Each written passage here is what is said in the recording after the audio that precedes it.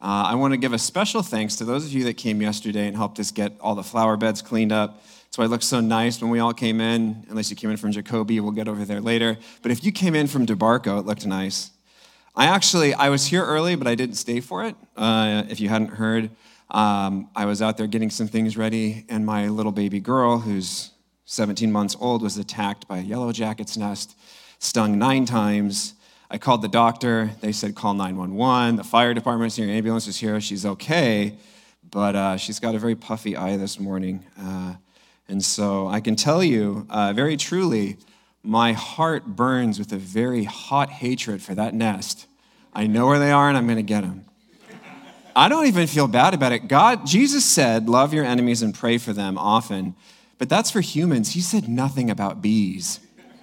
And I am going to get them. Their mothers will wait to hear their wings beating home safely at the end of the night, and they will wait in fear, and they will wait in vain, because I'm going to wipe them out from the face of the earth.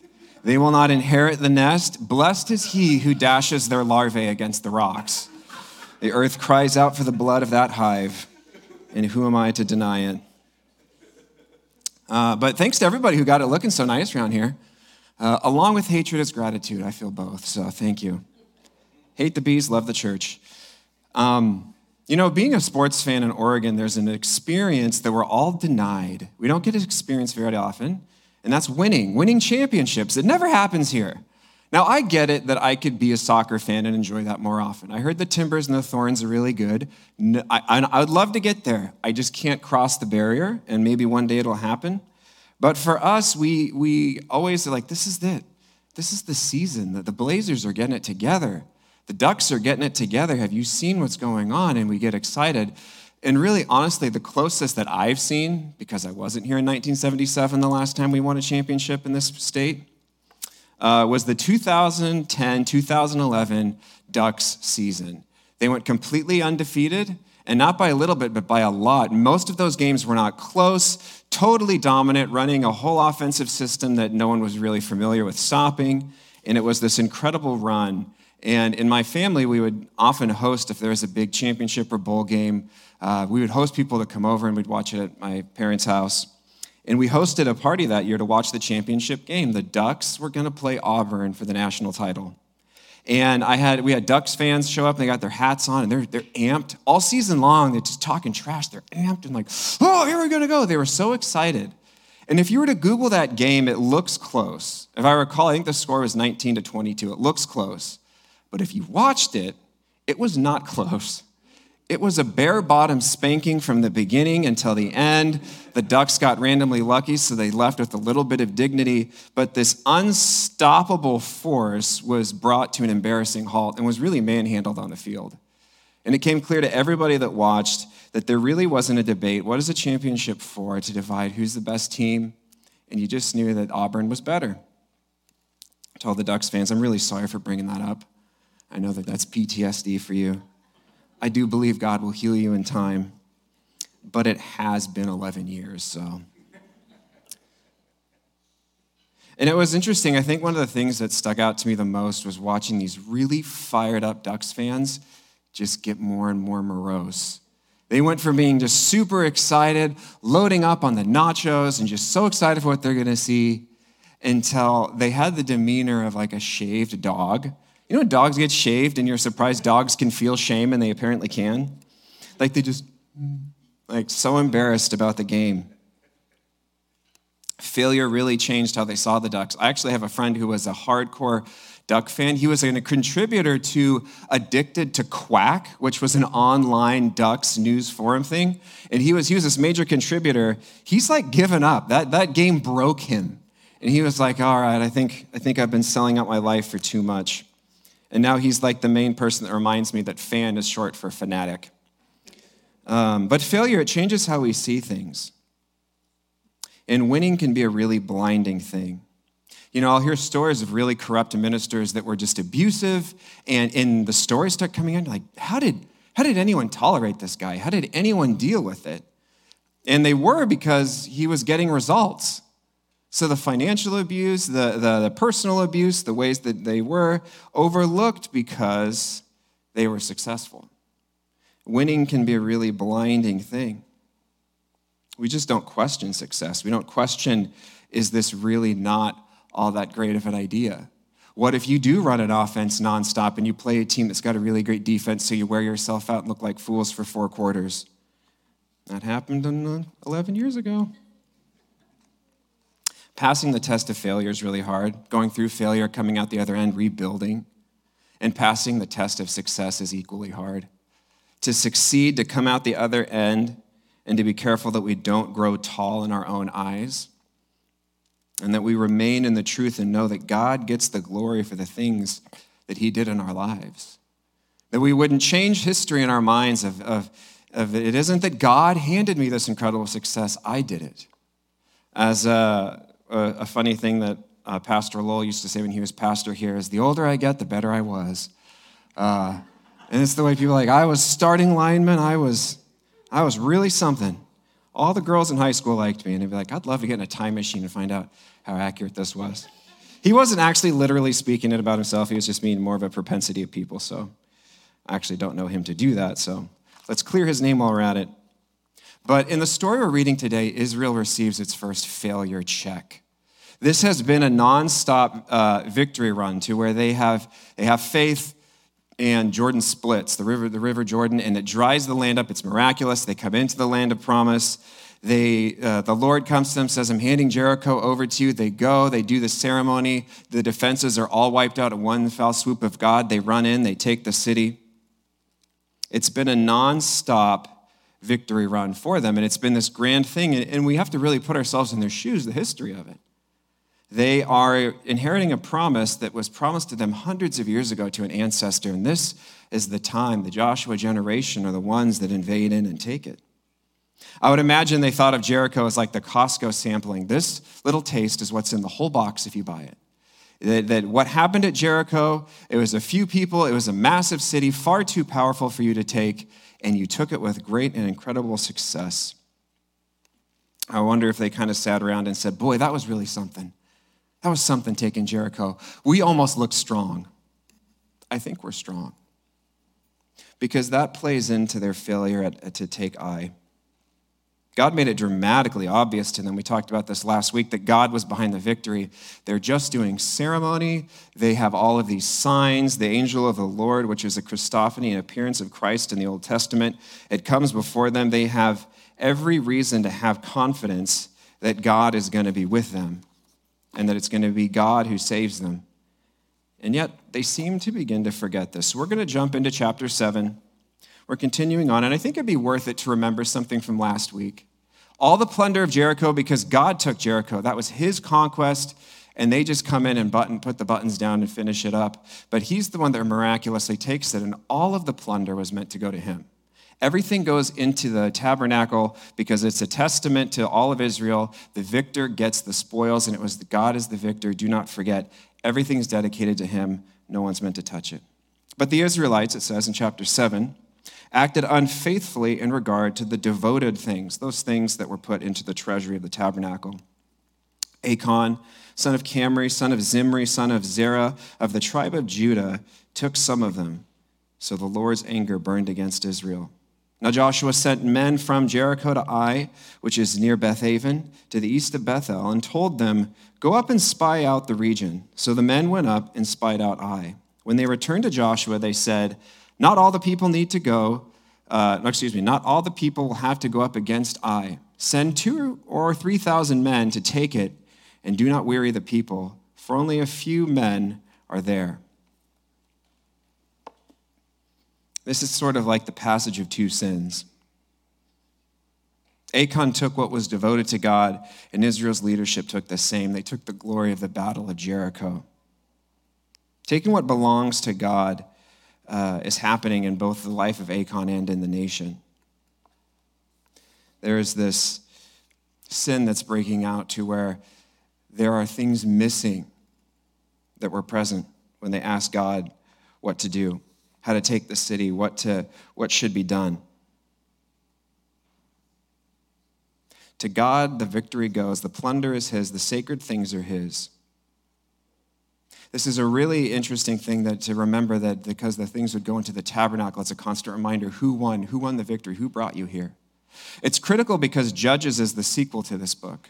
After reading this, I went on to read Judges, and Judges immediately picks up after the time of Joshua, and he died. These things happen, the people forgot God, and it is they forget God, they fall into captivity, they lose, they fail, they remember God, they come back out under a judge, and it's a really depressing book. It's up and down like that. It's the beginning of what's going to become a long sin of forgetting who delivered them. Achan is doing a lot more than theft. He's breaking a covenant with God and refusing to remember him. There's a few things we know about AI, or I call it AI a lot, so forgive me if I say that. It's called I. There are about 12,000 people that live there. So to send 3,000 shows extreme overconfidence. Extreme confidence that is completely misplaced, because the miracles of Jericho were never intended to tell Israel, you're great, you're elite, you can take enemies out that have you greatly outnumbered. Jericho was to show that God would defeat Israel's enemies. So what's missing? What's missing from this? There were spies sent to Jericho. There was a report that came back, a battle plan put together. What's missing is God in all of this. When the spies came back from Jericho, they spoke long about God, what God was doing, how God knew what was going on in the city, how people were afraid of God. When Joshua prepares for his assault on Jericho, he consults with God and gets a battle plan from God. What's missing is that God is not mentioned once in any of this, not by the spies, nor is he consulted. Israel has grown very tall in its own eyes, and it's failed the test of success.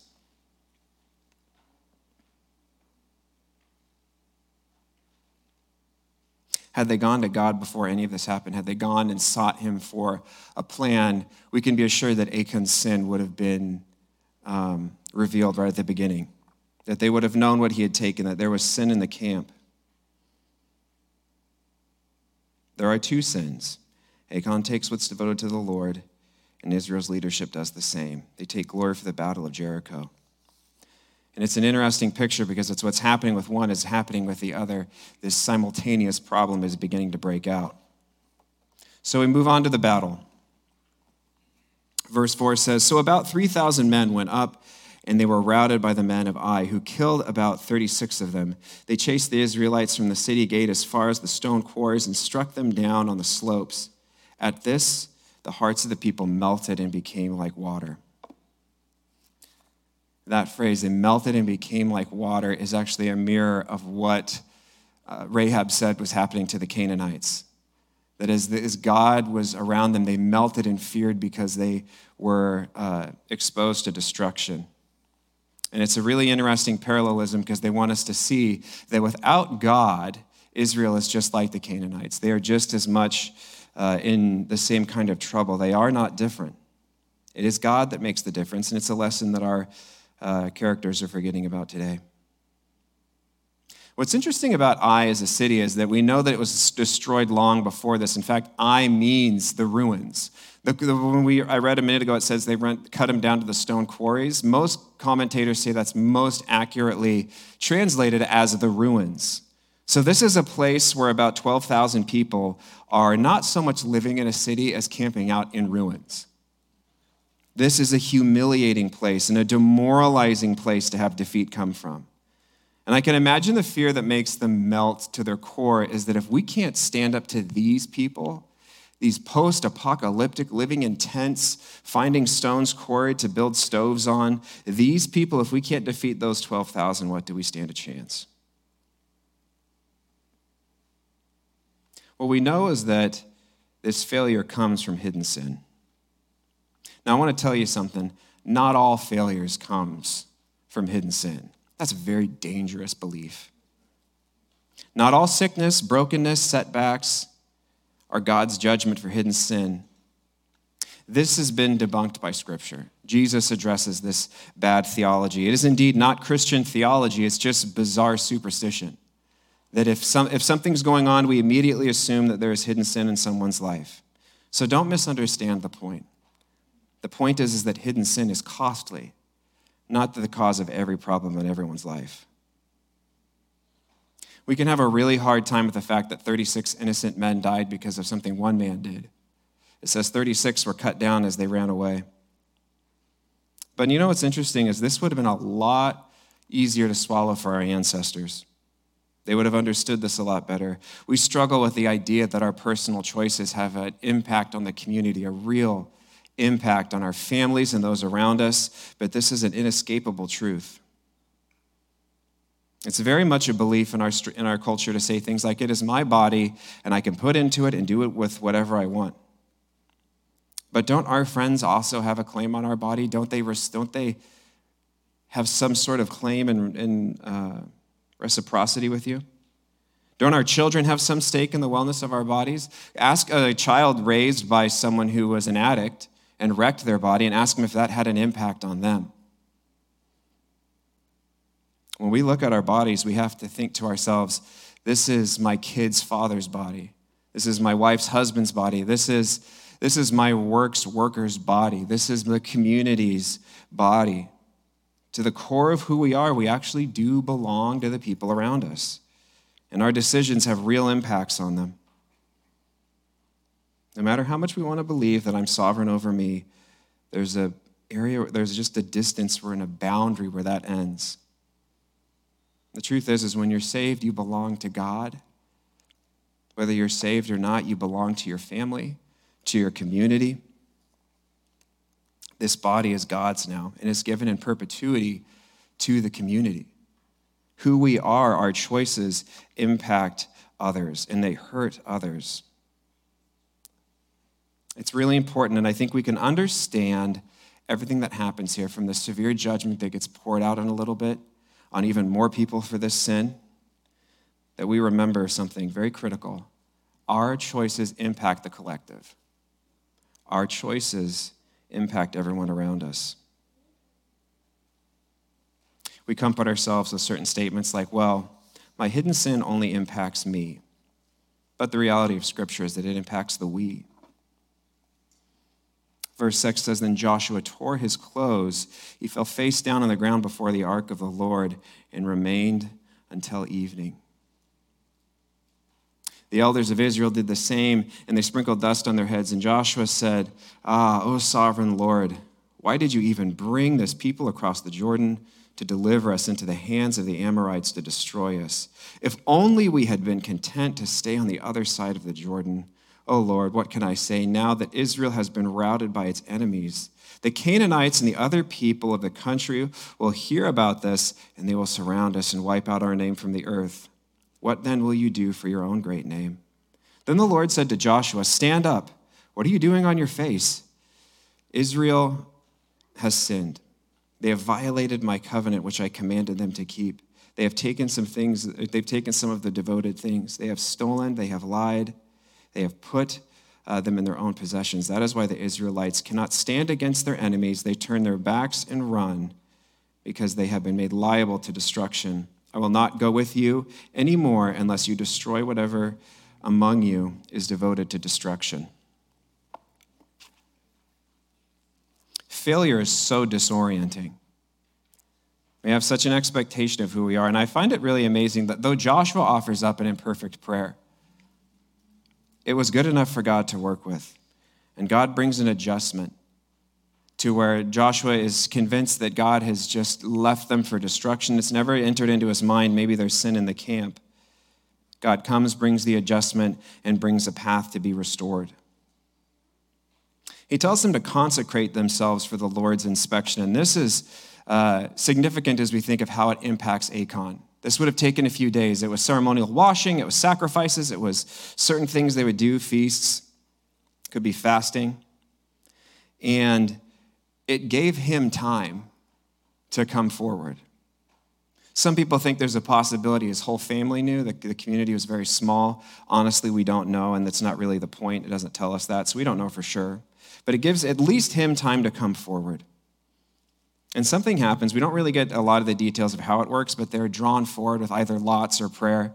They're first brought forward by tribe, then clan, then family by family until it comes to Achan. And the Lord stops and says, it's here, it's in this house.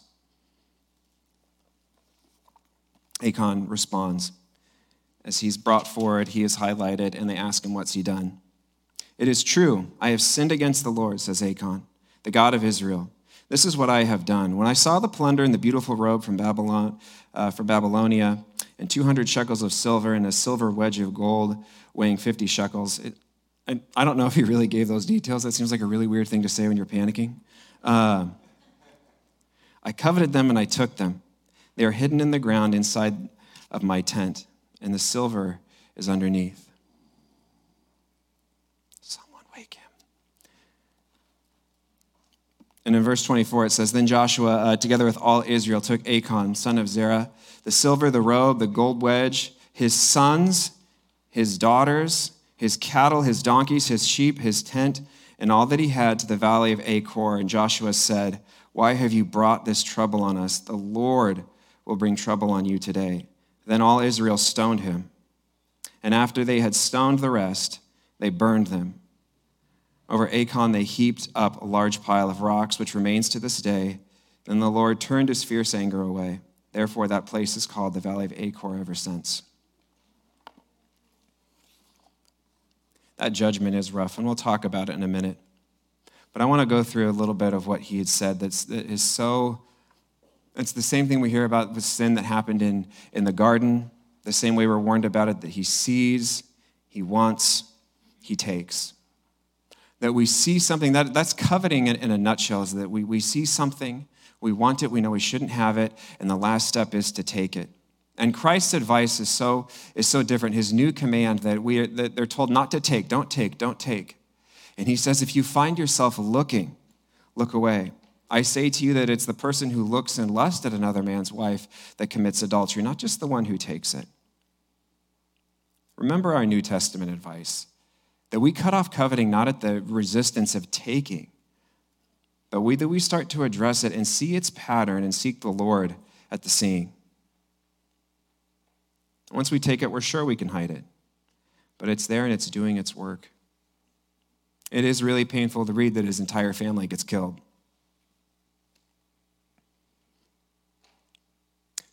But the point remains the same. Achan's sin affects others. Our sin is always going to ripple out. It hits our families first. It hits people outside of that next. It is the way that it goes. Before Christ, in the era of grace and salvation and forgiveness, sin is cut out like cancer. It's not dealt with in the same miraculous healing way. Achan's sin is a poison that would poison that community for generations, that would ripple out, that would continue to be a problem. You can be assured that when God confronts sin in the Old Testament, it's to prevent greater death. It isn't just anger that burns towards people for the sake of it burning. In the same way that I hate those bees out there, it's also because I don't want my kid to get stung again, because the fireman told me that if she's been stung 9 times, her chances of going to anaphylaxis at the next stinging is high. We protect things because we love something else. Achan's sin would have had an impact on generations, and you can trust that it needed to be done. God is just. In Christ, though, this severity is very much different, because through him, through his Spirit, and through his sacrifice, our hearts can be transformed. Sin is atoned for by much greater means, that we are tenderly touched and restored. And deep down, but the principle remains the same, that hidden sin needs to be dealt with, even if it hurts really, really bad to have it dealt with, because it does far more damage if it stays. It's hard to read that Achan and his sons and daughters were killed, but it would have been worse to read what would have happened had they remained. The impact that sin would have had, how it has rippled out, how it made people possibly forget God all the more. Maybe the conquest would have failed. Maybe the kind of failures that we see in Judges, the depressing, they forget immediately. They have huge miracles, and they tear it down. They build another idol up. That may have happened immediately, and they could have never had the history that we find. It needs to be dealt with, hidden sin, no matter how much it hurts, both for you and for your loved ones. Hidden sin isn't safe sin. We call it that because it's not out there. It doesn't seem to make us as liable because people don't see it, and we feel we can contain it, but it's always going to cost us and others. Israel faced an enemy from without, the Canaanites, the Amorites, the Hittites. And in this passage, they're facing an enemy within, the enemy that was inside the camp. And it can do all the more damage. Our courage is not meant to be aimed just towards the enemies outside of ourselves, but also the enemy within. And we do so with the gracious presence of God. As Hebrews 4 says, therefore, since we have a great high priest who has ascended into heaven, Jesus Christ, the Son of God, let us hold firmly to the faith we profess. For we do not have a high priest who is unable to empathize with our weakness, but we have one who has been tempted in every way, just as we are, yet he did not sin. Let us then approach God's throne of grace with confidence, so that we may receive mercy and find grace in our time of need. We are facing enemies within, and it is time to be courageous about them, to take them very seriously. But you don't deal with them in the valley of Achor. You deal with them at the throne of the God of grace. That in that place we can go and say, Lord, uncover this thing that's taxing within. That is the enemy within my own house, within me, impacting those that I love. Expose it to God and the community, because it threatens so much. It threatens both you and them. That's why accountability always gets incorporated in these moments, is because the sins that we hide aren't just about us. It's about us and you. It's about all of us together. We face this together. And I'll tell you how the story ends today. With this gone, with God's favor on them and the sin cleansed from the camp, they do take the city, and it becomes theirs. It is, I'll tell you, hidden sin is always worth getting no matter how much it hurts, and especially when you get to the other end and there's incredible victory, when God's favor rests on you powerfully and things break and change that you used to feel intimidated by. I'm going to pray for us, but before I pray, I want to remind you of a few things. We have a wonderful elder team here of people that have stepped up and they said, I want to serve this community in a bigger way. I want to make myself available. I want to talk, spiritually counsel, and be there for people. And that team includes all of the pastors on staff. It includes many couples. And if you are wanting to get closer mentorship about something that's been in your life and you're looking for a safe and good place to go to, my first and foremost thing is go with the elders in our church. This is a good team and a team that cares about you and what God's doing in your life. And even though they're certainly not Jesus, they can do one thing that he does in that passage. They can empathize with you. They've been there. These are real people. It's a safe place to deal with these things and to be courageous about it. I know that thing has been in your life for a long time, and I know it's been painful, and you've wondered, can it go anywhere? But as it says over again in the book of Joshua, see, the Lord's delivered it into your hands. You can be courageous about the enemy within. You can be courageous about the thing within. It protects you. It protects your family. So involve the community as you recover and heal and have an amazing testimony of what comes out the other side of that freedom. Lord, today I ask that you would, that calling would come over us like we read today, that it's time to sanctify the camp, to prepare ourselves and say, Lord, would you come in and inspect, search me and know me, look through all of my ways. Sometimes we've hidden it so well, we deceive ourselves into thinking we hid it from you. Lord, help us to see through our lives and find out what is the thing that threatens us, what is the enemy within, the predator that brings the depression, the anxiety, the pain into our lives. Lord, give us courage to face those things.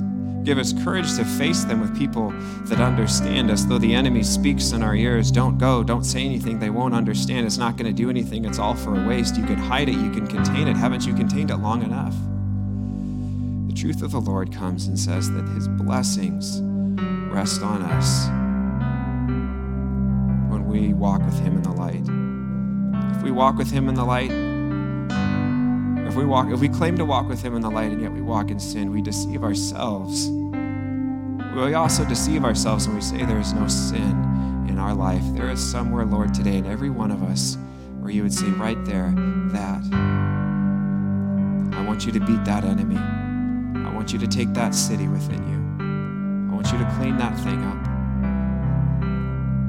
Let us walk with you in the light and enjoy your presence. That we would never lose you, but that we would remain with you. Be with us, Lord, with conviction and with healing and courage in Jesus' name. Amen.